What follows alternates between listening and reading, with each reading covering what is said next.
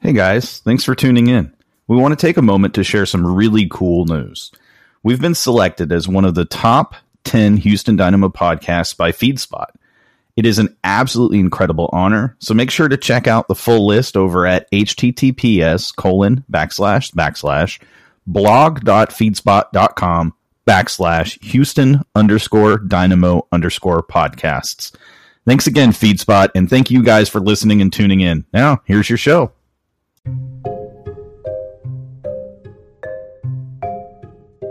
Thanks for listening to the audio-only podcast edition of our show. We air live over on Twitch via our Twitch channel every Wednesday, life and work permitting, starting at 7 p.m. Central. If you like what you've heard here so far, follow our Twitch channel at twitch.tv/GenOrange. And while you're over there, why not do us a huge favor and go ahead and drop a sub? If you do catch us during the live show, let us know in the Twitch chat.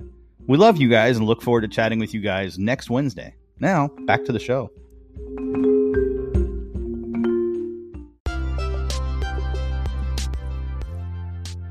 You know, guys, we are very fortunate to have many good friends in the soccer community. But the one we are most grateful for is Jen Cooper, a.k.a. Keeper Notes. Jen is an absolute gold mine of wisdom, experience, and advice. And Mixed Zone, that's Mixed Zone with 2 X's, is one of the best women's soccer podcasts running today. Check the podcast out at https://bgn.fm/podcasts/the-mixed with 2 X's -zone. Or just check out the Keeper Notes Twitter at Keeper Notes. Hey, thanks for listening. Enjoy the show.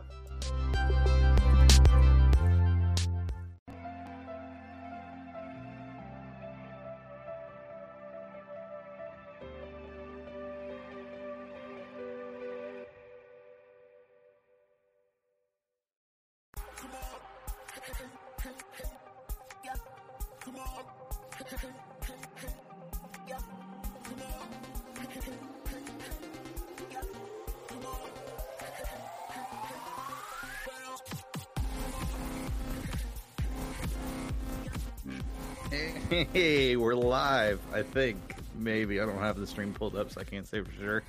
But I get the feeling we are live. This is Generation Orange. I am your host of the week, Sean Ringrose. Most of you know me by now.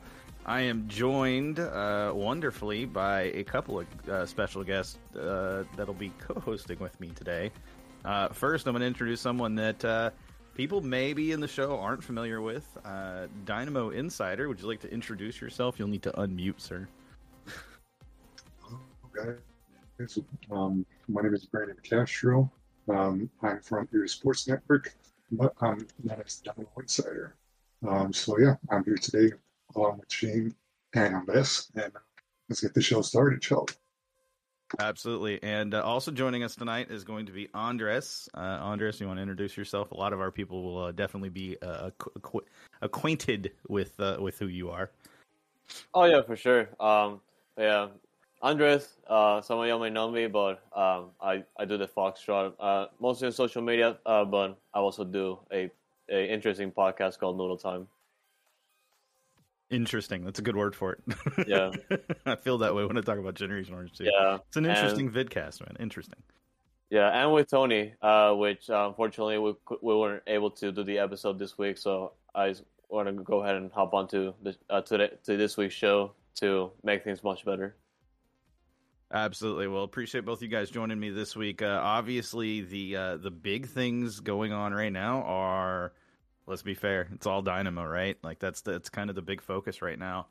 With that said, obviously there is some national attention, international attention being given to not just the Dash, but the NWSL, women's soccer, kind of everything that's going on with that. If you're not aware of that, I definitely recommend you do some reading on The Athletic. There's plenty of articles out there right now, but if that doesn't make you go, oh man, I don't know what will. I really don't want to dive into it tonight on this episode in particular, but I definitely wanted to call it out. He doesn't have a camera. You live. Chill, Mark. Chill. I'm just glad he's able to join us. Just I wanted to make sure that we got a chance to, we being myself and Mark and Generation Orange in general. Again, my views do not necessarily reflect the views of Andres or Insider here. But you're right. I dress up for others. I don't dress up for Mark. You beer slinging. These guys come in. They ready, man. Let's go. They were here early, by the way. I just want you to know that, Mark. They were here early. I'm sure Nestor appreciated that too. But getting back to this, the NWSL stuff, I wanted to make sure we had a chance to voice our support for the players in the NWSL, the players in women's soccer, those that have been affected, those that have, that were not directly impacted but have been affected, and those that haven't even been impacted because they haven't had a chance to be. Just know we support you. We are here to stand side by side with you, and we will continue to support you through this however we can. Whether that's just sharing on social media, whatever we can, or just voicing our opinions and our support, we will continue to do so however we can. Oh, dang, Harry. Moving on from that, though, like I said, not going to touch on that for too long. But Dynamo, obviously, like I said, we're going to be heavy on the Dynamo tonight with two very well-versed fans of the Dynamo, and then myself. I think it's only fair that we talk Dynamo. We maybe get into the nitty-gritty, discuss. Obviously, there's currently an open GM position, and that seems like something worth discussing. And then, of course, there's been a handful of matches the last couple of months. And I think it's probably good to talk about maybe who the standout players have been, maybe players who, there's like 17 players that are coming up for contract. Contracts are ending in the off season. It might be good to discuss who we think should maybe not stick around at the end of the season. I've got a few names on that list. And then, maybe we'll talk GM a little bit, talk some rumors, talk some top candidates, and hit on some expectations of ours. And who knows what you might find out on this show. I'm highly recommending you are tuned in right now. Definitely make sure you stay tuned in. Don't drop off early. You're going to regret it. With that said, guys, any opening thoughts, Andres or Insider? I'll open it up to both of you first before we really start diving in. Yeah, I can start first. That's okay. But yeah, going back to the NWSL, obviously I had like a lot of thoughts on it, but I don't want to pretty much like make this like a 3-hour podcast. Yeah, exactly. But yeah, it's a podcast itself. Trust me. But yeah. I just want to let the players know that we understand like everything they have to go through, especially every season. And like with this just surfacing last week, and the fact that they had to suspend match week and essentially just reschedule, which is rightfully so. Honestly, the fact that the players have to be listened and the players have to be taken care of, and those responsible have to be essentially apprehended and just put in the essentially exposed for what they have done to the players, because what they done was inexcusable, and like I couldn't stop thinking about the players. Honestly, like it's hard for me to understand what they go through, and on top, and like even going back to like 2015, like honestly it has to be pretty tough. But yeah, I just want to highlight that really, and it's tough for me to not expand on that, but I understand for sure. Yeah, I'll be honest. That was one of the reasons I didn't want to touch on it this week in particular. Yeah. Maybe we'll get you back on Anders to talk about it another week later on. But for sure, it's definitely deserving of its own episode at the very least, which was why I didn't want to, as you noted, 3 hours would be a bit heavy tonight. But hour and a half, wanted to at least make sure we addressed it and at least talked about it. Not talked about it, but at least addressed it and voiced our support where we could. But yeah, it's, again, if you don't know about it, make sure you take the time to read up on The Athletic, and there's plenty of other places on social media that have shared out articles or have written their own threads on it. And clearly it's a time right now, I think, in our society where these things are starting to come to light, where victims of these types of situations are they're in better positions where they can come forward. And that, again, it starts with one person, standing out and stepping out. And then, we see the impact of that now. And clearly we've seen it over the last, however long, but especially now with NWSL players and women's soccer players the world over. There was an article that came out in one of the Australian soccer sports journals or whatever from Davana, who used to play in the NWSL. And boy, those were some heavy accusations as well that weren't coach specific, but were player specific. And it was a very interesting read, a very long read, but a very interesting read. Anyways, let's move on from that. Great way to start the show.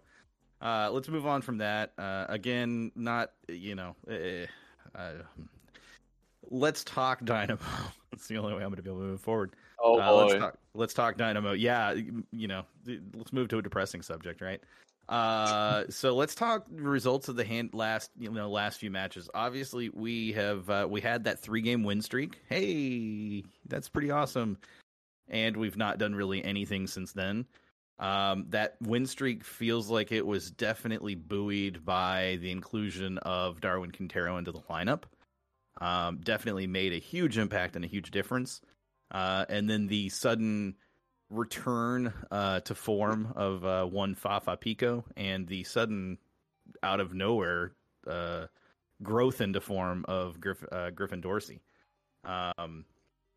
Kind of curious, is there anything that you guys have seen in that three match win streak specifically that gives you hope for this team being able to pull out a surprise in the next coming couple of matches? We have obviously the one this weekend, and then we'll have the one in Austin very soon is the one I'm really keying on because it's probably the biggest match we have left this season. Only because I believe we are mathematically excluded from playoffs now. Thank God, in a way.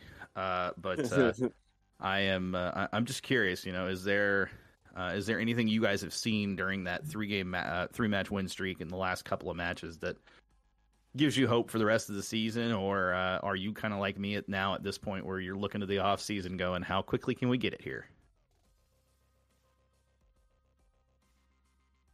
I can start first. That's okay, but so there's not much hope really. It's hard to be optimistic about this team this late in the season, especially after going through the 16-game winless streak, losing all those points, and just you're just watching the team playing a game. Like you go into a game like understanding like if they win it's because they essentially won by the most minimum margin possible. And I feel like that has been like the common trend here, even though they haven't won a lot of games this season. And yeah, obviously the road game kryptonite that we have going now, like I'd say 6 years, I guess. Also that with like we haven't won a single road game yet, with 3 road games left in the schedule, and like even though we don't have like a game this weekend because of the international break, obviously that gives me a really it still doesn't change the fact that the results, incoming results at least, might be pretty bad. Like at least like if we're gonna get a road win this season, I'm hoping Austin, so I can like watch them get a road win here since I live in Austin. So that would be awesome. But yeah, I can definitely talk about like the specific games too. But yeah, I just want to hear what Dynamo Insider has to say about it, if he has any thoughts. Yeah, so I mean, these teams, they have been pretty well known so far this season because right now, I mean, we have Seattle, LA, those guys, those are going to be highly rated teams going into the playoffs. And then, of course, you have Austin struggling, which they're under us. So now it's like, who out of these two teams will come forward to show that they are the better team this season? What it is we can still salvage, possibly. And then after that, we have to go home, face Colorado, and then go all the way back up to Canada to face Montreal. And right now, Montreal, Colorado, those are tough teams who came into the season with doubts. Colorado, they weren't sure which players to keep in their midfield, but they brought in, took out players, and now look at where they are right now. Montreal, you'll see, okay, they like came in, they were predicted 12th, 11th at the bottom, but now they're slowly making their way back up. And then, of course, we all know Seattle. Seattle's going to be right up there. MLS favorites, MLS Cup winner favorites. But we just came from a 4-2 road loss against Sporting Kansas City, who are neck to neck with them. So right now is just what it is. Can we save? What it is, can we show who should be here next year? Who should be gone next year? So, yeah. Yeah, I think that's a good point. You look at the schedule that remains, and you kind of pointed it out, I thought, very well. Out of the last, 4 or 5 matches that remain in this season, I think I can project that we win one, and that's if we can go into Austin and win our first road match of the season. If we don't win that match, I'll be honest, I would not be surprised if we lost out the rest of these matches. None of these matches that remain on our schedule are going to be anything short of absolute, drag out bouts against the top teams in the league right now. SKC, Seattle.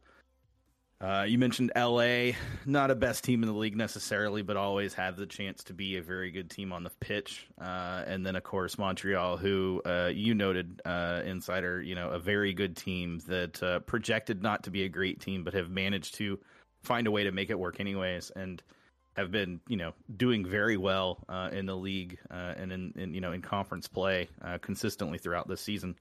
And then Austin, the lone kind of opportunity I think that we have to really win a match is Austin in Austin against Austin. And it holds a lot of value for us to go in there and win that match. Number one, they came here and beat us. Number two, it's Austin, and we should always want to go to Austin and win regardless of anything else. And then, it's Copa Tejas is technically on the line.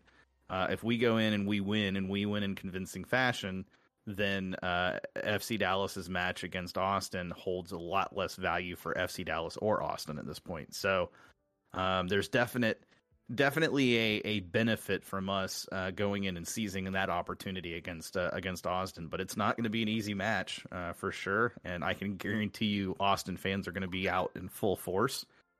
I'm sure Andres can attest to that from the Austin perspective, as it were. But I'm curious about the Austin match. Looking ahead to that one, is there anything that you feel like the Dynamo need to focus on exploiting in that match in particular? And side question, are either of you guys a fan of the 5-man backline? Because I really am not. I'm not. Yeah, no. You keep it at 4, please. Like, it never works. Yep. And yeah, let's go ahead and start with Andres. Go ahead, Andres. Yeah. So for the game, pretty much like the trend has been that Austin is pretty much unable to win games because of the striker position and just the forwards in general. They've been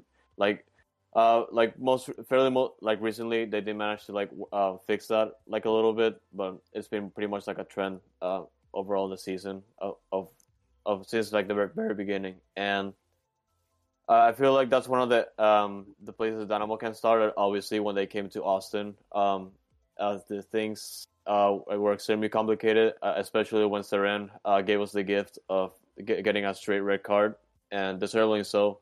And they just hope this time they get 11 players on the field and not 10, But that's obviously though.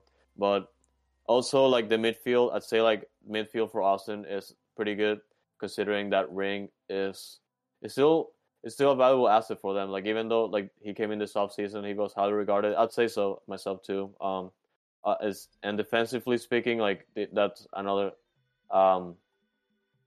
side that the Dynamo can take advantage of heading to Austin. With Fabio Pico coming in, it could be pretty difficult to contain. And hopefully this time Quintero starts too. Yeah, definitely agree with that, especially the note of how about no red cards in the first 20 minutes of the match, and preferably none to the Dynamo at all throughout the 90 minutes. But let me pass it over to Insider. Give me your thoughts. Well, right now, let me see, Austin. So they have Minnesota at home, San Jose on the road, and then they come back home to face us. So they have to fight and come in to that game against us. Do we come with a good momentum or do we come with weak momentum, wanting to get that good result against a Texan rival? I would say this game is just going to come down to who has a way more coordinated midfield and which defense can make the less mistakes. Because right now, defensively, I would say the Dynamo have a better chance. Um, Now, as far as the forwards, it's just gonna come down to Fafa, Corey, or Maxi, or even better, Griffin Dorsey, who has been in a hot rhythm.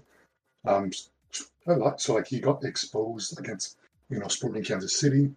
But you know how is it? Can we be better on the road and say, okay, this is gonna be our first road win. Let's do it against Austin. This is the basic end of our season this season. So let's end it off in a strong note. Yeah, I can definitely agree with that. Let me ask you guys a question, a pretty pointed question.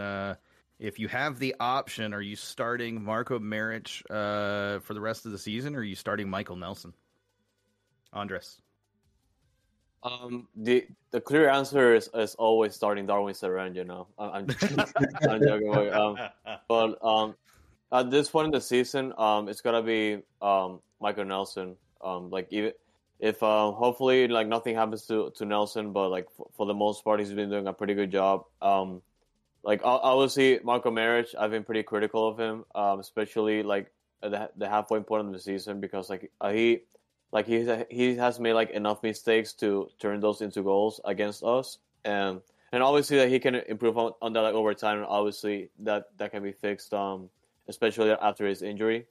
So and I'm just glad he's okay. But like I feel like at this time, like the season is pretty much lost, and they just have to start all the young players. And I like at least I want Nelson is playing, which is good, but I still want to see all the homegrowns. Insider. I would say Michael Nelson. Of course, you'll have maybe one or two chances. We'll see Marco in there.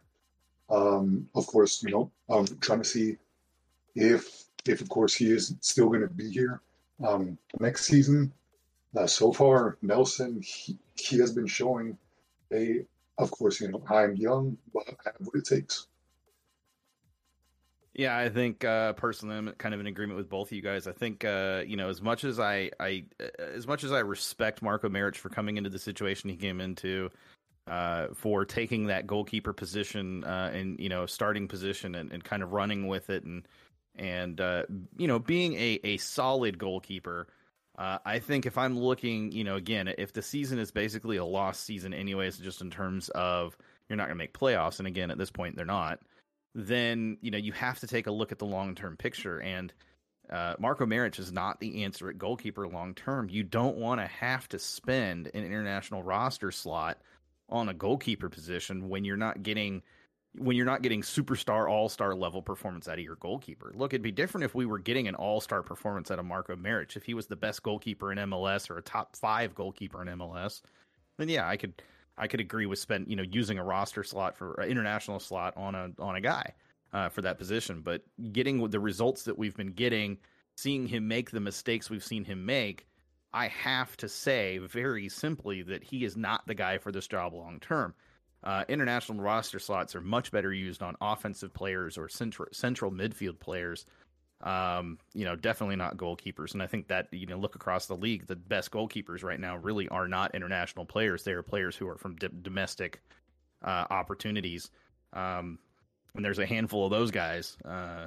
One, I'm still upset and sad that we lost out on in Joe Willis, because you look at what he's doing with Nashville and you think about what could have been if he'd have been able to stick around here and we'd have been able to offer him what he really wanted. And not had to deal with Marko Maric. I just think we would have set up for a much better position. Yeah, we'll get to that in a minute, Dynapod. Thanks for bringing that up. Like I said, I think I agree with you guys for sure on the Marko Maric question. I just was curious because everybody has different opinions. So let's talk standout players. I think Insider hinted at Griffin Dorsey being one of those players that has kind of come out of nowhere, that nobody really anticipated, I think, having much of an impact on this squad. And now he's kind of locked himself into that starter position over Tyler Pasher. And then I would say, for me, another potential standout player that I hyped up tremendously in the offseason, not going to lie, Fafa Pico, has proved me right. And then a third one who's proved me right, I think, at least for part of the season, is Maxi Urruti. With that said, I don't know if there's another player on this roster that I would be like, oh, yeah, that guy is absolutely a standout player right now. Let me toss it over to Insider first, and then we'll go to you, Andres, last, to talk about your standout players on the season so far. I would say basically the same list as players you said. Fafa, Griffin Dorsey, Tyler. Those guys have shown okay. I came in with doubts, but I did what I had to do. Griffin Dorsey, of course, he came from Toronto. And then, of course, there was questions of Tyler Patcher coming in from the USL. And then, of course, how would it be for him to come back into MLS after shining the first time?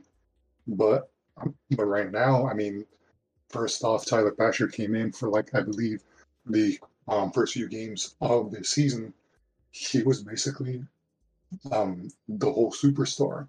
After that, of course, he injured, started to go downhill.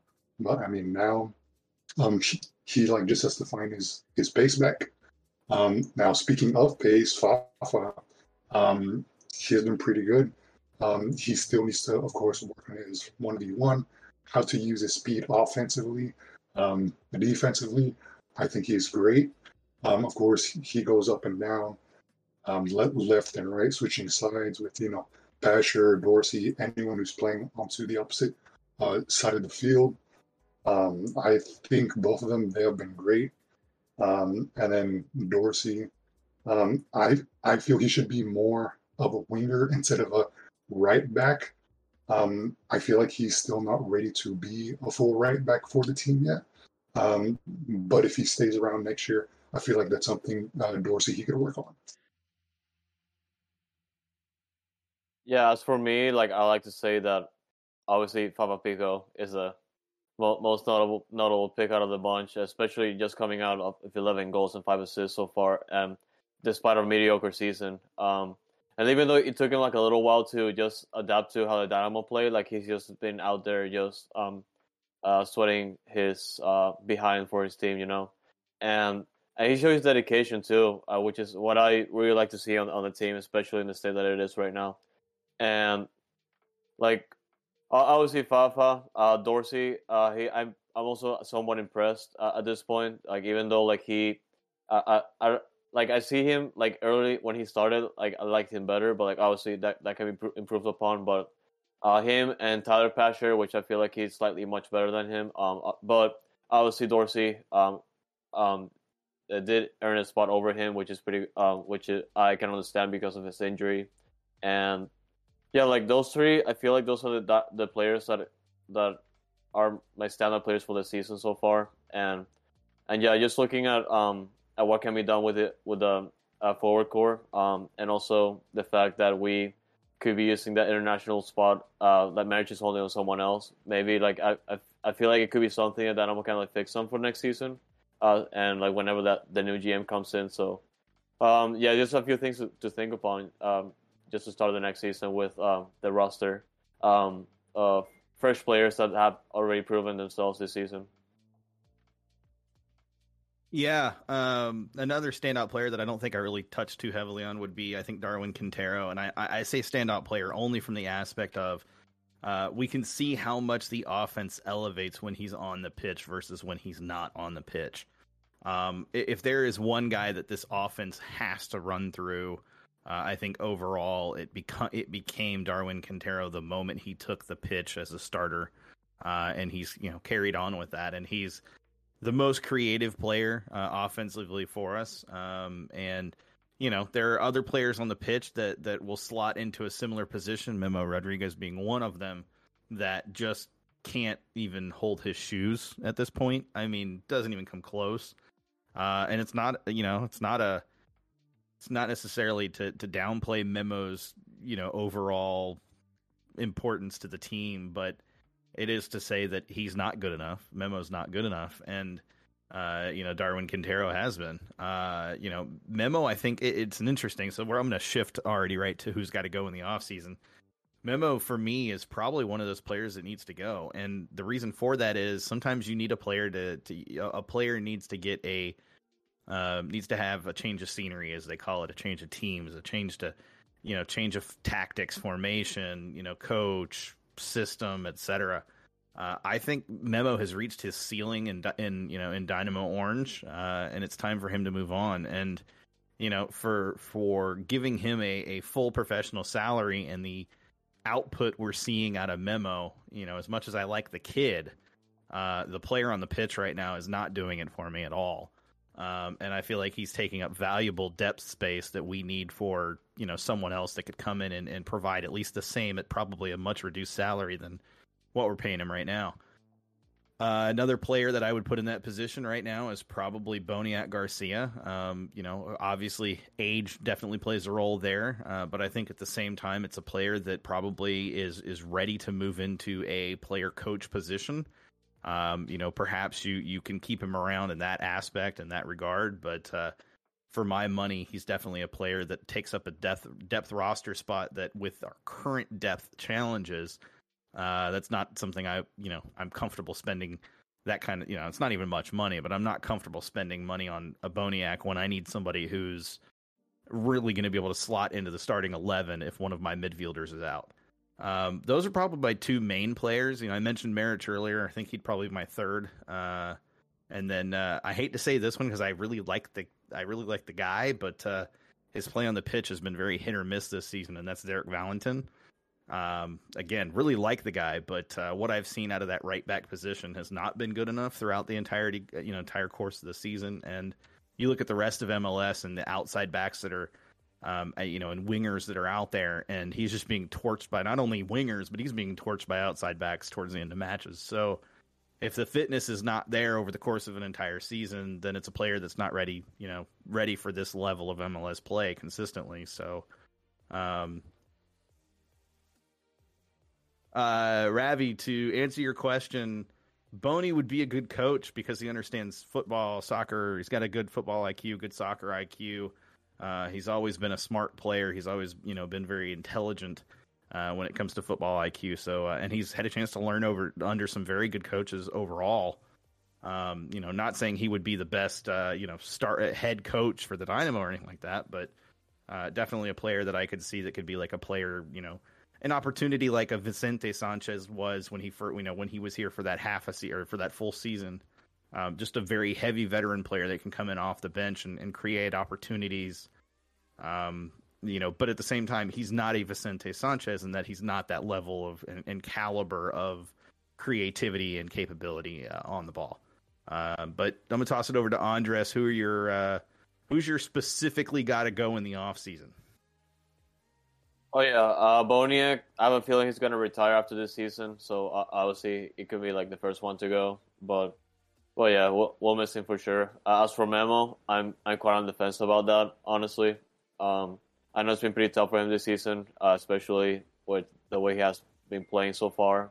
And yeah, well, I can understand your point as well. So that's why I'm on the fence about it, really, and also because of the fact that he's at homegrown and like the Dynamo's homegrowns don't go we don't have like an abundance of homegrown, so it pains me to say it though. Like it's tough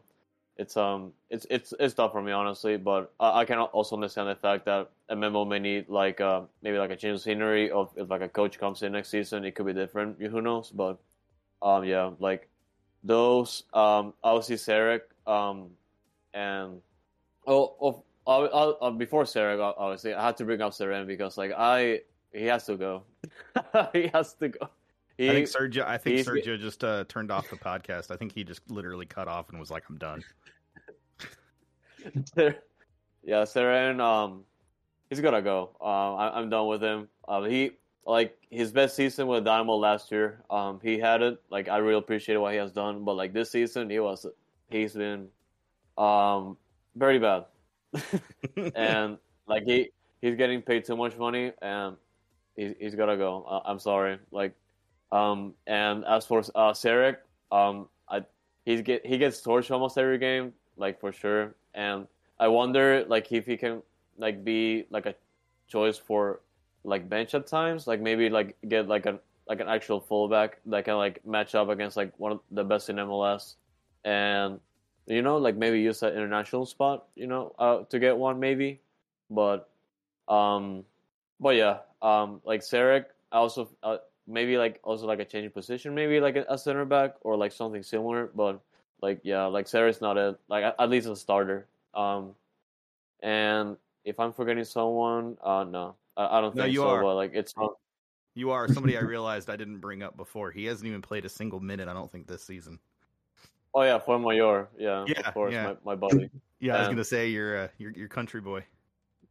yeah, I try to put bias on the side, but like nationality bias, Sure, sure. but yeah, like I can understand that for sure. He hasn't been playing at all, and he like based on the payroll he's getting, like, he's getting paid, and um, maybe it's a thing that he has to improve in himself, or it's maybe like a tab thing. I'm not sure, but I can understand why. So I'm still unsure about that one. Mhm. Me, I would say Ari Lassiter. I think that's one you guys missed. Oh yeah, Um, yeah, going forward, I believe he should probably go somewhere else within the MLS. Because like just going straight down the wing, he is very, very predictable what he's going to do. Scissors, cut out wide, cross, right? So it's nothing really there, as if it was, Tyler Pasher or even a Griffin Dorsey. Um, Other than Ari Lassiter, I would say possibly Minor Figueroa. Of course, age. I would say he could possibly still come off the bench, but I don't think that would be the case. I would say probably give you know a young center back homegrown, give him a shot. And then of course Darwin Seren, we all know why. Um, Zarek, I would say he should stay, but not as a starter. I would say more of a that choice. Um, and of course Boniak, I think he should stay within the club, but not as a player. Um, and then I'd say Matel Bahamic. Everyone's been saying, "Oh, he's a young DP.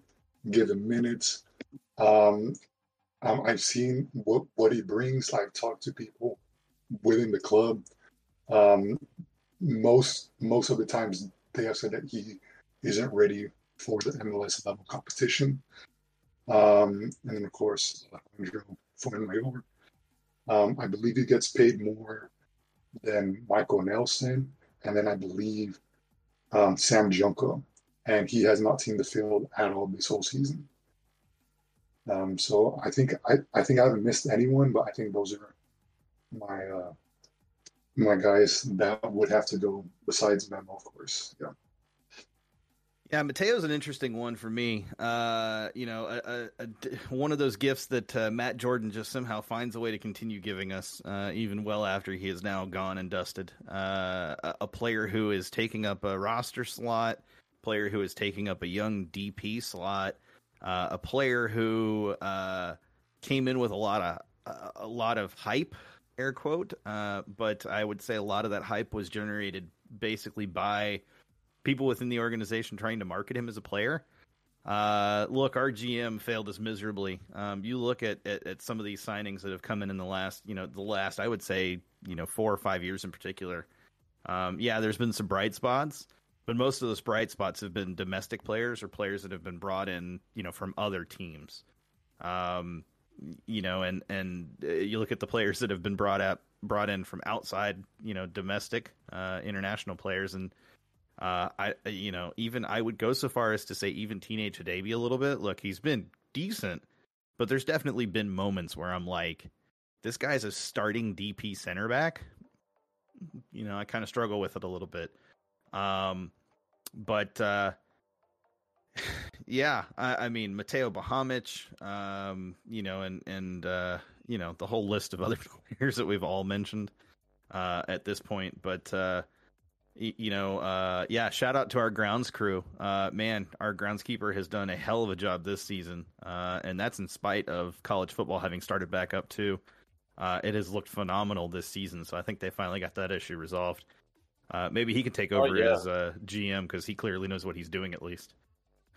yeah. When you consider the fact that you have three professional teams playing on that field on a weekly basis, the work they're putting on the field is insane. And also the fact that they got like new sod this season, it helps a lot after sticking to the same sod for 10 years, which has been taking a toll before 2021. It's been phenomenal, the job. And yeah, I just wanted to add that Dynamo Insider brought up Errol Lassiter, which I completely forgot because I'm completely underwhelmed by Errol Lassiter. Like I watched him in the Gold Cup, and he's like incredible. Like we have to have like some way of tricking Errol Lassiter that he's playing for Costa Rica because I want to see what he puts on the field for Costa Rica. Honestly, Can like we it's get the what is it, Hispanic or Latino Appreciation Day, and just have him dress up in the Dynamo Costa Rican colors for a single match against Austin, preferably? yeah, honestly. Yeah, no, I like the point about Ariel Lassiter as well. I forgot that you'd even brought him up, but yeah, Insider is a good call out because another player who's taking up a bench slot that frankly could be spent, much better spent than is being spent right now. And is another player that frankly is he's got connections to Tab, but he's got to be a Matt Jordan signing as well. But it's frustrating, I think, as a fan, because we look at our depth compared to other teams. Forget the spend; it's not about the spend, but our depth compared to other teams, even teams that are spending around the same amount of money, or maybe $1 million more than us.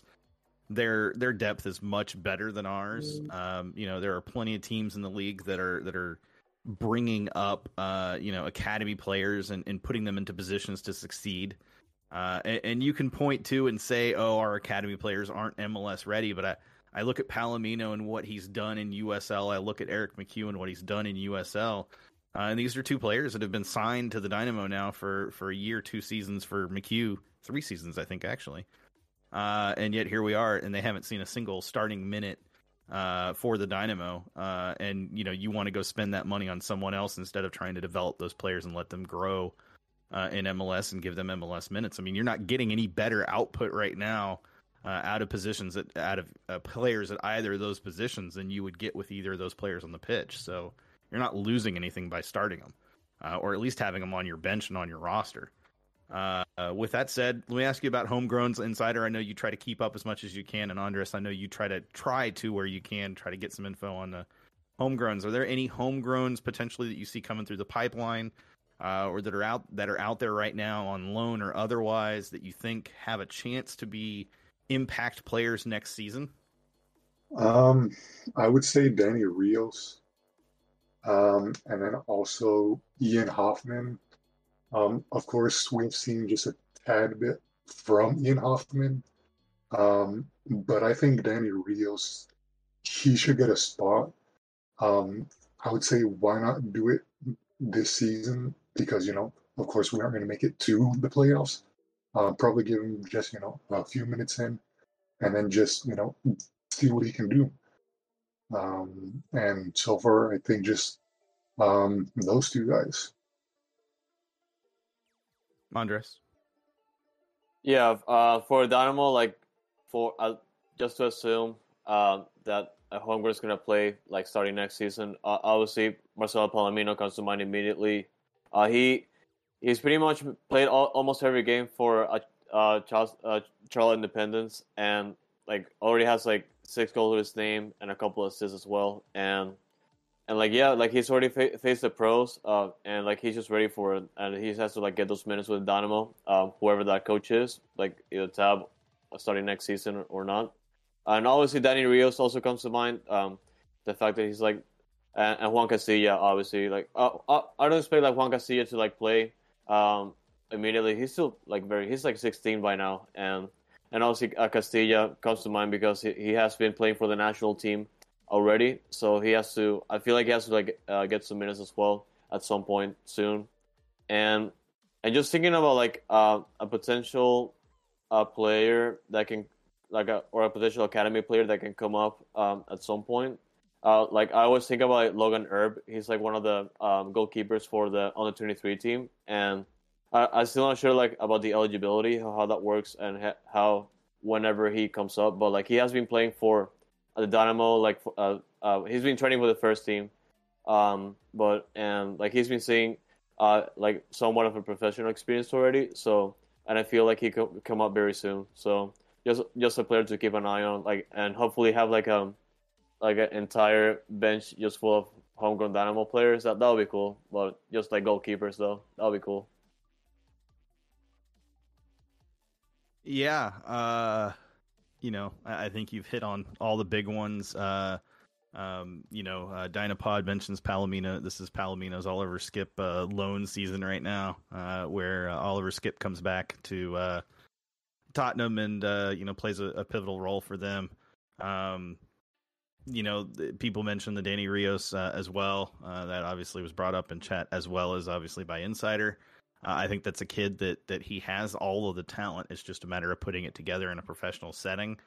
And it's another player who, frankly, you have to give minutes to. The longer you hold him out from minutes, the less development he gets a real opportunity at. Juan Castilla, he's now 16. He'll be 17 next season. He's a very small kid, physically small. And while that can tend to work, in the favor for some players, the way he plays, I don't think he's built to be a professional player long term. He's just going to get physicaled off the ball way too frequently. It's not a knock on him necessarily. It's just size matters in MLS when you have a lot of physical center backs and a lot of physical outside backs and physical DMs for that matter. But all right, well, enough about players. Let's shift topics a little bit.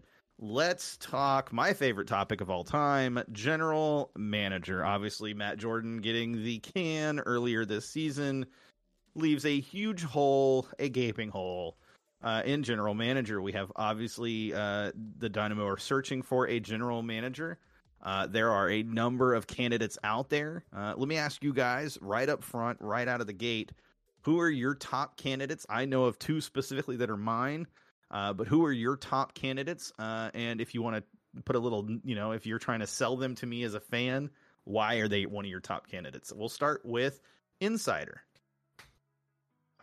So top two, I would say Craig Weibel and Pat Onstad. Pat, he has shown things he can do with the Columbus Crew. Of course, he does bring the MLS experience from the business side as well from player side.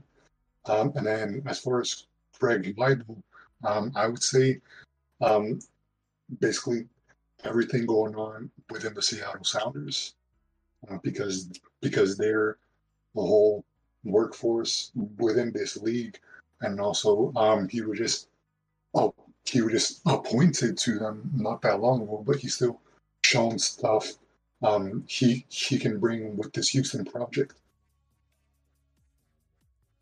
Yeah, let's toss it over to Andres. Yeah, we definitely all have like the same candidates, but it's pretty much obvious. Like Craig Weibel and Pat Onstad. Just say those names. They're in Dynamo history already.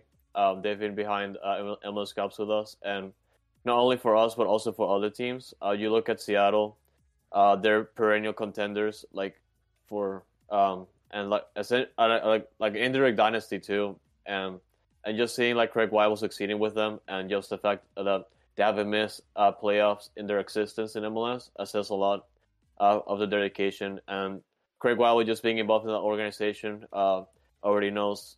He's already experienced with that. He already knows how to try and get a Dynamo in that specific direction. As for Pat Onstad, obviously the goalkeeper that helped us win the first MLS Cup was that stop against the New England Revolution, and like he recently just won it with the Columbus Crew just this past year, and like even though like I want to say the Columbus Crew organization like isn't as successful as Seattle is right now. They're still the first franchise in MLS, and Pat Onstad has been behind the scenes behind the organization, and just the fact obviously has I wouldn't not only behind what's been going on with Columbus potentially moving to Austin at some point, but also just like in the soccer specifics. Like he's been like in MLS Cups already, although he lost it to the Portland right before their MLS Cup win, and he's just been there. Those guys, like as players and just like as GMs, they've seen it success already, and not bringing either one of them to Houston is just it doesn't make sense to me. It would be a bit of a tragedy, I'm not going to lie, for it to not be one of those two players, one of those two guys. Look, they've both got tremendous history. Obviously, both coming from the 2006 and 2006 championship teams. Craig Weibel, of course, not only did he has he been involved with Seattle this season, but prior to that, he was part of the RSL organization. He was not part of the Deloy Hansen cluster of things that happened there that were terrible. But he even with RSL, he did a phenomenal job in that kind of general manager role. And I think he's an individual who clearly understands MLS. He clearly understands the business side. He's got plenty of connections, both player-wise and otherwise. And he's proved it, and he's a name that people will know. Along the same lines, Pat Onstad, you guys already mentioned it. His time with Columbus has been really good. Not perfect, but really good. He's proved that he's good enough, and he also understands and has really good ideas about how to improve the youth system and how to improve that pipeline, and also understands how to target specific internationals to bring them in to be impact players at key positions. And so either of those guys, absolutely for sure. Now, two names that were brought up in chat by Dynapod would be Bliss, who would come from KC. And then Senderos, we all remember Philippe Senderos from his time with, of course, Arsenal. Right now, I'm just kidding. His time with the Dynamo, which led to a U.S. Open Cup. I will say this for Senderos. He has been applying his trade, so to speak, over in the Swiss League in Division 1, Division 2. And he's doing a decent job over there. I wouldn't say great, but decent job over there. And could be a guy to consider, but I also, he would be one of those players that I would have concerns over his level of understanding of the MLS roster rules and regulations that are more or less like reading a legal manual, a terms and conditions type thing for any software product that you guys may buy. It's always got that 15-page thing that's just tiny text of legalese. But the other guy, Bliss, coming from KC, highly touted individual, really understands the whole youth development side of things. He's one of the major key guys in the SKC pipeline and homegrown and academy system being so strong. And he's one of the key guys who has helped turn that organization into a transition pipeline for homegrown players to find opportunities with the senior team. And he's probably a guy who's ready for the opportunity. But again, if you're looking at the top guys right now, I think you have to put it Weibel and you have to put it Onstad. And I think in both situations, probably in my opinion, and I've been a pro Weibel guy for a while, but I would have Weibel definitely number one, Onstad number two. But it's not a huge gap at all. By any stretch of the imagination, I'd be perfectly content with either of them. With that said, let me ask you guys this question. You guys both in the know. You guys are constantly tweeting out information that people don't already know. Have you guys heard any rumors? So yeah, so the club, they're targeting Weibel, but Pat Onstad, he has stated that he really wants it. But right now, I believe it's Chris Albright. He was up there with them, but our club couldn't come to terms with them money-wise for a contract, and that's when FC Cincinnati came in after that deal, and of course, in which he had accepted that. Now, 6 weeks ago, which was when Matt Jordan got fired. John Walker, he had stated that in 6 to 8 weeks, which is from now and 2 weeks later, they are going to be a whole lot of tests throughout every single department. But within those tests, it's is going to have to be with the new general manager. But right now, at this moment, um, no one inside or outside knows who is going to be that new general manager. But as of right now, I am told everyone has basically 1 week chill of a job left secured. So it's just a matter of time of just waiting to see who is going to be announced. Andres, I know you said you didn't, but just curious to clarify, you said you did not, correct? Oh, yeah, no information at all. No.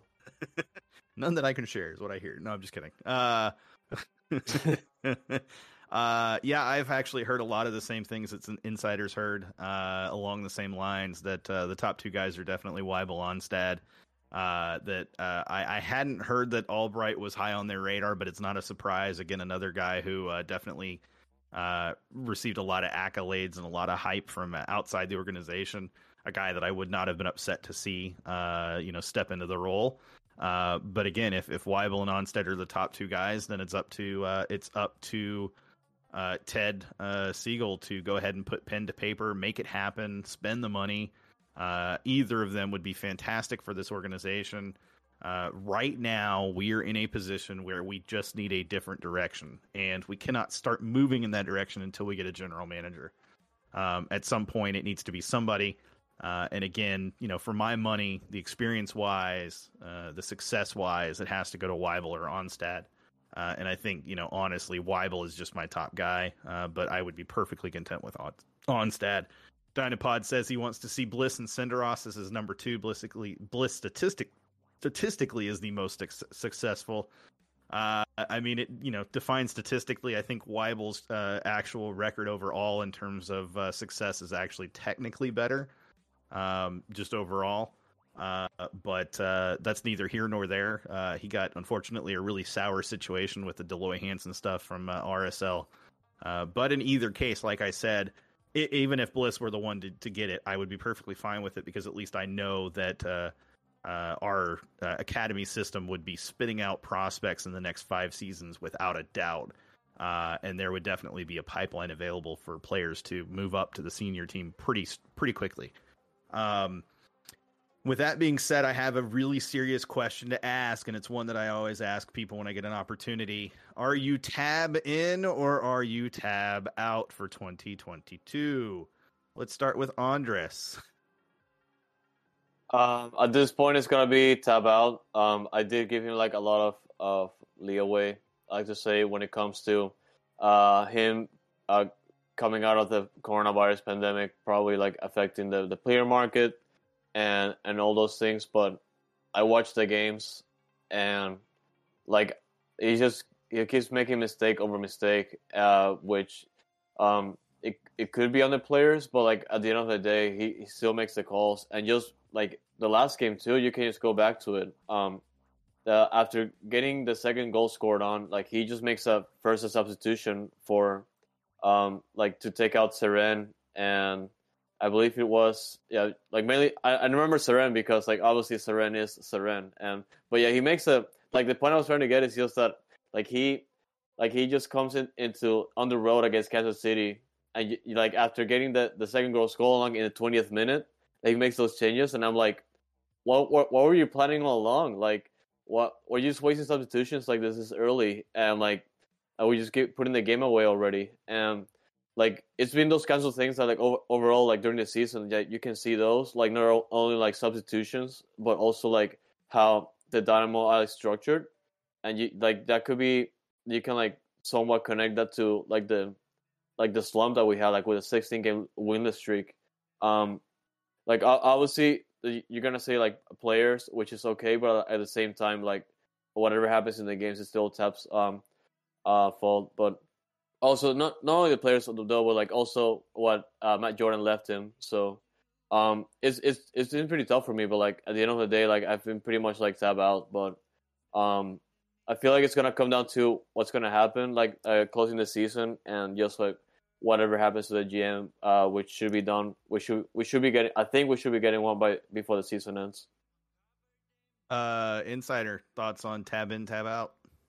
I'd say tab out. Um, so tactically, you don't really see anything from him compared to, any other coach. Even if it's one who is an intern coach, you don't really see anything different.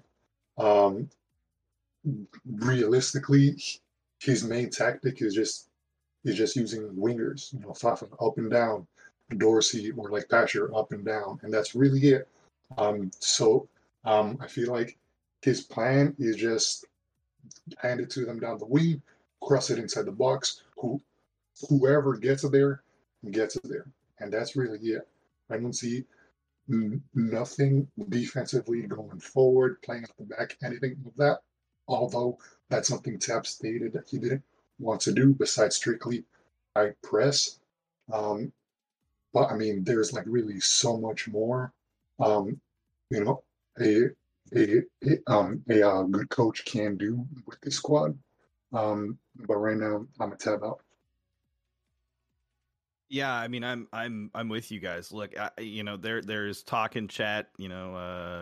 People saying if Bliss is hired, then it makes sense for Tab to stay. If otherwise, Tab out.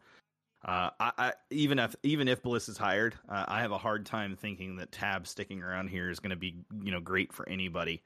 There's nothing that I've seen out of Tab this season, tactically speaking, or his approach to players that tells me that this is a guy that can succeed in MLS over the long term or can succeed in MLS with the right players. It's a guy that with a team that of players that have clearly shown they're good enough. I mean, the matches we have done well in, we have been strong. I wouldn't say dominant, but we've been strong for the most part. In those matches, it's very clear that we can be the better team on the pitch, but somehow, even with that, with the talent that he does have at his disposal, he can't figure out how to make it work. And I feel like he's gotten lucky when we've won more so than he's gotten it right. And then this 5-man backline that he continues to push out there for whatever reason, obviously does not work.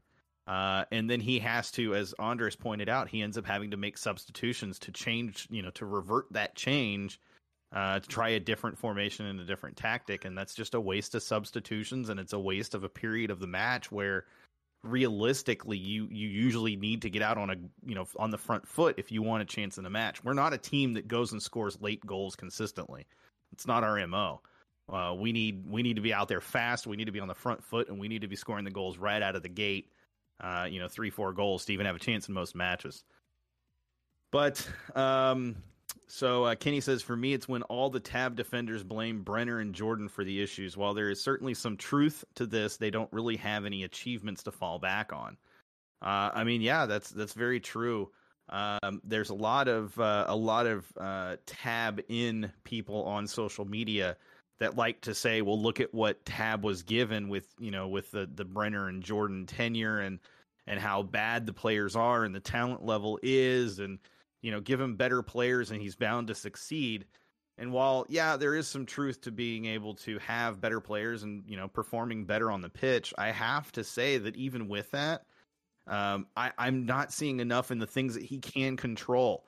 No, he cannot control the talent level of the players he has, but what is he doing with the talent level of the players he has right now? Look, he was brought in because he was supposed to be a coach who would be able to bridge that gap and that divide between the homegrown players, the academy, and MLS. And we've not seen it. Any player that's been brought in that's a young player has struggled to find their place in this roster. And Tab is a guy who came from the U.S. men's national youth teams. It's not a guy who should struggle with those types of players. He should know how to help those players succeed. And we haven't seen it. And plenty of those players exist out in the wild in the USL, in Palomino and McHugh. Griffin Dorsey is not a young player. I hate to say it, but he's not. He's a player. He's not a young player necessarily. The Dynamo have scored 5 goals in the last half hour of matches all season. Yeah, in the last 30 minutes across, I think we've done 20 something matches at this point, maybe more than that. We've scored a total of 5 goals in the last 30 minutes across all matches this season. That's not a good number, and it speaks to one of the struggles of Tab's tactical approach and Tab's formational approach, which is we're going to run and run and run and run and high press and run and run and run some more. And yeah, sure, that can work in other places, but this is MLS, this is Houston, this is heat and humidity at its hottest and its worst.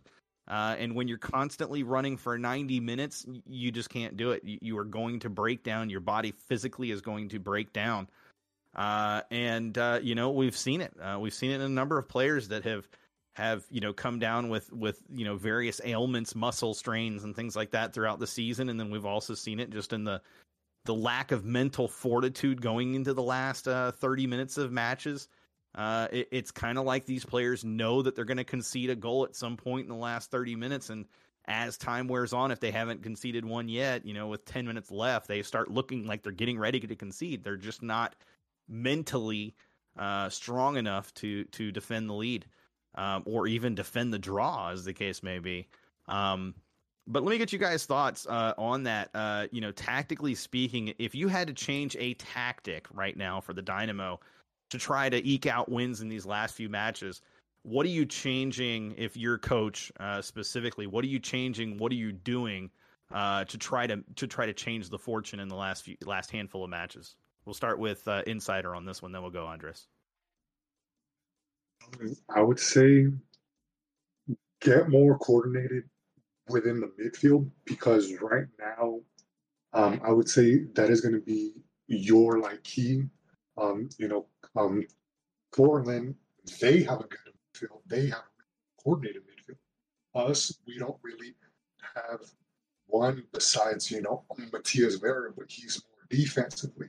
Offensively, you just have Darwin Quintero, and he would just basically put into the squad towards the end of the season. Coming into the season, you thought, okay, Joe Corona, Manuel Rodriguez, all those guys. But when they've been getting those minutes, a Memo, we have not seen anything of that. Even Tab stated, I want more of Memo. He still hasn't done anything to show him, give Memo more minutes, because he can break out and show me what I want to see. And really play out the back. Typically, right now, it's just going to be send a long ball forward. You should have Fafa, Maxi, find it, and then just do something off of that. No one really goes out the back besides a goal kick. Other than that, it's just send it off the wings. So that's something I would probably change heading into next season. If it's Tab or if it's a new coach, get a better coordinated midfield, get someone who can control that game when we have the ball and we don't have it.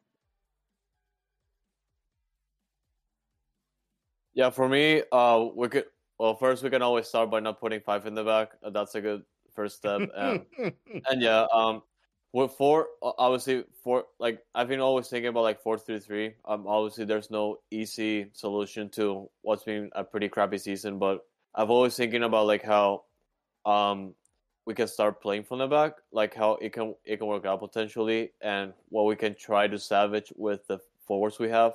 Obviously, in the case of Rudy, since we'd have an actual number 9 to replace him, whenever he's not playing well, that's another issue in itself. I've always been thinking either what could be with us just playing with 4 in the back, or just adjusting what we have up front with some kind of 4-4-2, but probably putting a striker in either Pasher. I wouldn't like to say Pasher, but put Pasher on the wing and just put together either Fafa and probably Dorsey. I'm not sure still, but it feels that a really weird season to be honest with you. But I've always also been thinking probably I've been seeing a lot of teenage Aleve are just sending the balls forward. Obviously he's been pretty successful against Austin, but it could only be because of how how they've been performing this season. But I feel like I think also like think about like teenage a little bit and like how we can probably like move around the midfield. Maybe we can like start playing from the back more, or just like adjust to have like more midfielders compared to forwards, since like number 9 is clearly not working. Maybe we can start like try opening out the passing channels from there, since we're gonna have like more midfielders to like play around with. But obviously with no more players to finish the ball with, but just to have like more midfielders to like see where we can put like the ball like around the opposing box, just to see if we can like be able to finish it somehow. Well, yeah, like there's no easy answer to that to how we can salvage something tactically, but then again, I'm not a head coach, so It's not your job. that's some of the things. So some of the things I can think of, honestly, from what I've seen so far. Yeah, I think those are good call outs. I look at it and I'm a fan of the 4-2-2-2 formation with 2 defensive mids and 2 wide midfielders. Then you have basically a striker and a shadow striker is what I look at. And your striker would obviously be a Rudy or Corey Baird, and then your shadow striker would be Darwin Quintero, or if a Rudy's starting, you could always have Corey Baird in that position as well. The reason why shadow striker to me makes more sense than just a straight up 2 striker combination is Rudy's really good at pushing that line forward, pushing against that back line, pushing against the center backs, and pushing them up the pitch.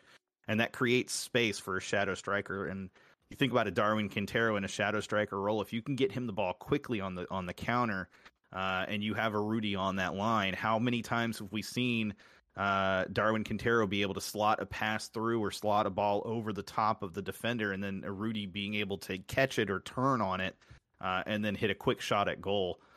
Just things like that, little things like that, shifting to a 4-man back line, just like you said, Andres. Clearly my biggest thing is shifting to a 4-man back line other than that. But also keeping 2 defensive mids. I do think there is value in that, especially when you have guys like Vera and Jones, and even Boniak, who could play that D mid position as a substitute. Darwin Seren, you noted, probably not for that position anymore, but that kind of is what it is. And then your 2 wide midfielder positions, I think that's got to be Fafa Pico, your Griffin Dorsey, your Tyler Pasher. And all 3 of these guys, you think about it, they're guys who don't mind tracking back on defense too. So you can kind of have them, floating in that midfield position out wide. And, when one of the guys goes forward, leave the other guy back a little bit so they can help those defensive mids and those, those central mids be able to play in that position. A guy that I forgot at central mid and defensive mid would be Joe Corona. Perfect guy to play that pivot ball long, to be able to, after the counterattack's been killed by a guy like, I don't know, Matthias Vera, you feed it out to Joe Corona, let him pivot that ball forward to Darwin Quintero, let Darwin Quintero slot it into either a wide midfielder making the run or Maxi or Rudy pushing the defense, and then see what happens. But agreed with you guys overall. I think it's unfortunate that we're in the position we're in as a team, but there's definite improvements to be made. Speaking along that lines, we know we're going to end up with a new GM, possibly a new coach. What are your expectations for a new GM coming in? Let's say that it's a Weibel or an Onstad. Let's just go with what we expect is likely going to happen. If it's one of those 2 guys, what are your expectations for those guys coming in? Who do you expect them? What positions do you expect them to target to upgrade? All of them is not a good answer. I need a definitive answer. And then other than player personnel, is there anything else in terms of expectations that you have? Dynapod says playoffs in the chat, and I can't argue with that either. Let's start this one with Andres, and then we'll jump to Insider. Yeah, I feel like the pressure should fall on Tetsigol. Like, he has been well spoken when it comes to what he wants to do with the team and how he wants to spend his resources. And well, I definitely appreciate that, but obviously it comes down to action. And whenever we get the new GM, hopefully either Craig Weibel or Pat, I feel like there's a lot of things we can improve on, but obviously like the one that can be easily filled and you can like put like a big impression on is bringing a number 9, for example. Like, obviously you have like no number 9s other than Fava Pico, like, or no Fava Pico, but like Rudy. That's what I meant to say. And like Rudy's not doing pretty good like at all, and like you just bringing like a striker that has like that can leave like a big impression on the league will be like a pretty good first step. and yeah, like from there, another position that I will be able to to improve upon, obviously midfield. Like if you want to bring someone creative, or like just want to figure out what we're gonna do with Quintero, or we're gonna like adjust on in the midfield. Like obviously, like a creative midfielder would be like a pretty good second choice. And from there, I would say like all of them, it's an easy answer, but I feel like it's pretty appropriate when it comes to this team. Like it's gonna come down to the players we end up uploading during like the season, whoever we don't pick up their option, or we leave unprotected for like expansion draft or whatever. But it's it's a lot. But I feel like either as a striker or a creative midfielder would be like pretty easy choices. Insider. I would say bring in more left-footed players. That is something we have been lacking. Um, so right now, I believe it's just Lassiter, Junka, and Adam Lundqvist. I believe those are lefties, besides Silver Patcher, of course. Um, bring in someone who can help Darwin Quintero if he's still going to be here, um, whether if it's from the midfield or from the striker position. Probably someone like an Edward Tuesta, Latif Blessing, someone who can help get the ball to him, and someone who can cover for him in case, of course, something happens up front. And then, of course, as far as the expectations, I would say, of course, you have to make the playoffs after not making them for so long. And then, of course, um, try to reunite those fans who are wounded, who still think, okay, just because we have got this new owner, we still aren't going anywhere. So prove a point not only to the fans, but prove a point to the whole league that hey, we're the Houston Dynamo. We won 2 MLS Cups. We're gonna do it again. This is basically a brand new face, a brand new logo. Let's go for it. Yeah, I think I agree with you guys for the most part. There's definitely key things that a GM coming in needs to be able to do. And the first is definitely tied to the starting 11. We need to see some upgrades in the starting 11 in specific positions, and I think GK is kind of my key position right now, goalkeeper. And then obviously the outside backs and the center backs in front of them need to be better quality. I'm not saying that necessarily you have to shift out the entire back line, but I am saying that the players that are currently there in the situation they're in is not it's not doing enough. It's not good enough. With that said, something I want to see out of a new GM very quickly is helping to bridge that pipeline, bridge that gap between the academy and the senior team. Whether that's just bringing Palomino up, ending that loan, or just letting the loan expire, as it were. And just having him ready to roll in the come preseason time. And same thing with Eric McHugh. Even if they're not going to be starters, at least have them in a position to be able to earn the minutes. I think other than that, looking at things in general, I would really like to see some staff improvements. And I'm not just talking necessarily coaching staff, but I do feel like our physio staff has not been good enough. You look at some of the injuries that have taken place, and you look at the tactical, especially with the tactical approach we've had this season, and it's clear it's just not been good enough. It's clear that these guys were not ready for a full 90 out of the gate. Look, it took Darwin Quintero how long to get into match fitness, whether you want to blame that on COVID or otherwise. A good physio team is able to overcome those things, and a good physio team is able to make those things go away. Outside of those things, I'm trying to think if there's anything else that I would specifically target. Maybe perhaps having somebody like a data scientist on staff that is, someone who's a data analyst that's able to really break down, key information, match over match. And the one thing I feel like we haven't been good at doing is preparing for other teams. And yeah, that should fall to the assistant coaches, but I do think that there could be a position there as well. For somebody with some data analytics background to come in, sports analytics background to come in and be able to prepare our staff and prepare our players for, the trends and what they've, what they're seeing in the numbers and the statistics that point to how specific teams play and how specific teams will try to exploit certain things. If you can break down other teams' strengths and weaknesses, you can look to exploit the weaknesses and you can look to mitigate the strengths. And I don't feel like we've done that at all this season. We've kind of just been floating through the, the season, so to speak. With that said, though, guys, first of all, thank you guys for joining me. Second of all, here's your opportunity, Insider and Andres, to share your socials, share your shows, tell us about yourselves as much as you want. The floor is yours. We will start with Dynamo Insider. All right, yeah, of course, you guys can follow me on Instagram. It's dynamo.insider. And on Twitter, it's just the Dynamo Insider altogether. And then, of course, you could follow our network of Area Sports Net on Twitter and Area Sports Network on Instagram. That'll be all. Thank you. Yeah, for sure. Andres?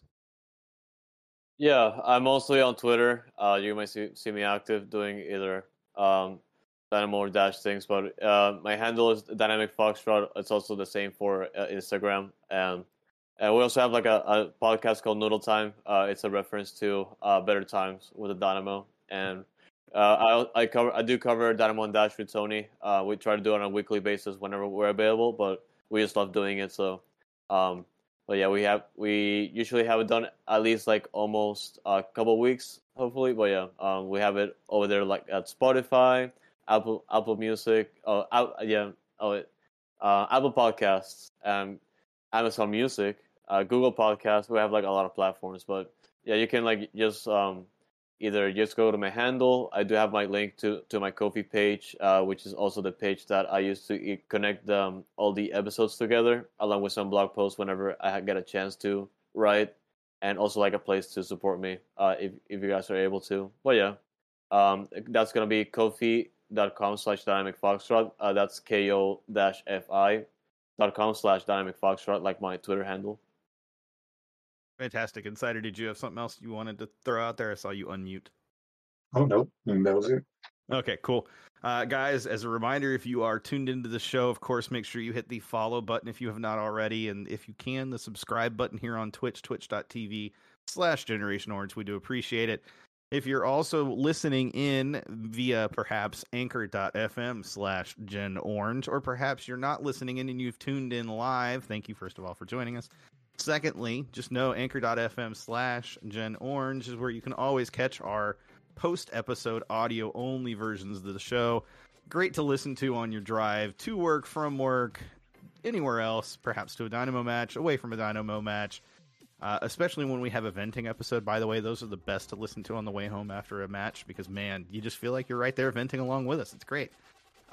With that, guys, with that being said, I don't know about you, but me personally, I am 100% ready for this GM to be announced, whomever it's going to end up being, whether it's Weibel, Onstad, or somebody we don't know yet.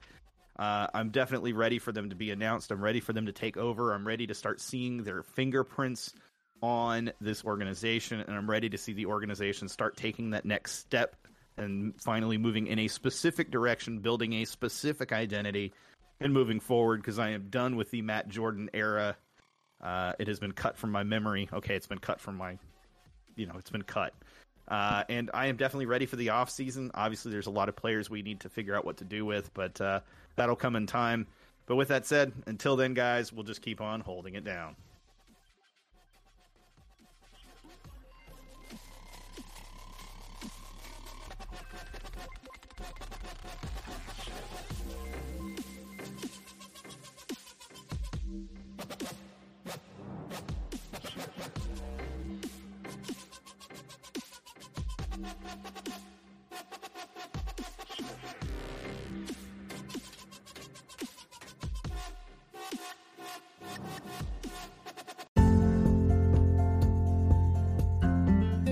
If you're enjoying the show and find yourself wanting to discuss with us during the week, hit us up on Twitter. At Gen Orange Radio, we try to tweet a few times per day, or at least respond to tweets that mention us. You can also follow at Chase Segovia, Mark's Twitter, for the greatest hot takes. And of course, follow me at Sean Ringrose, even though I may be wrong about roughly 25% of the time. Thanks for listening, and as always, enjoy the rest of the show.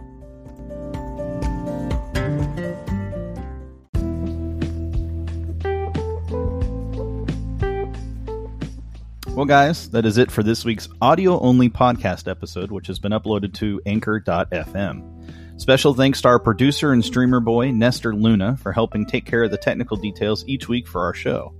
We look forward to talking with you again real soon. Hold it down, Houston.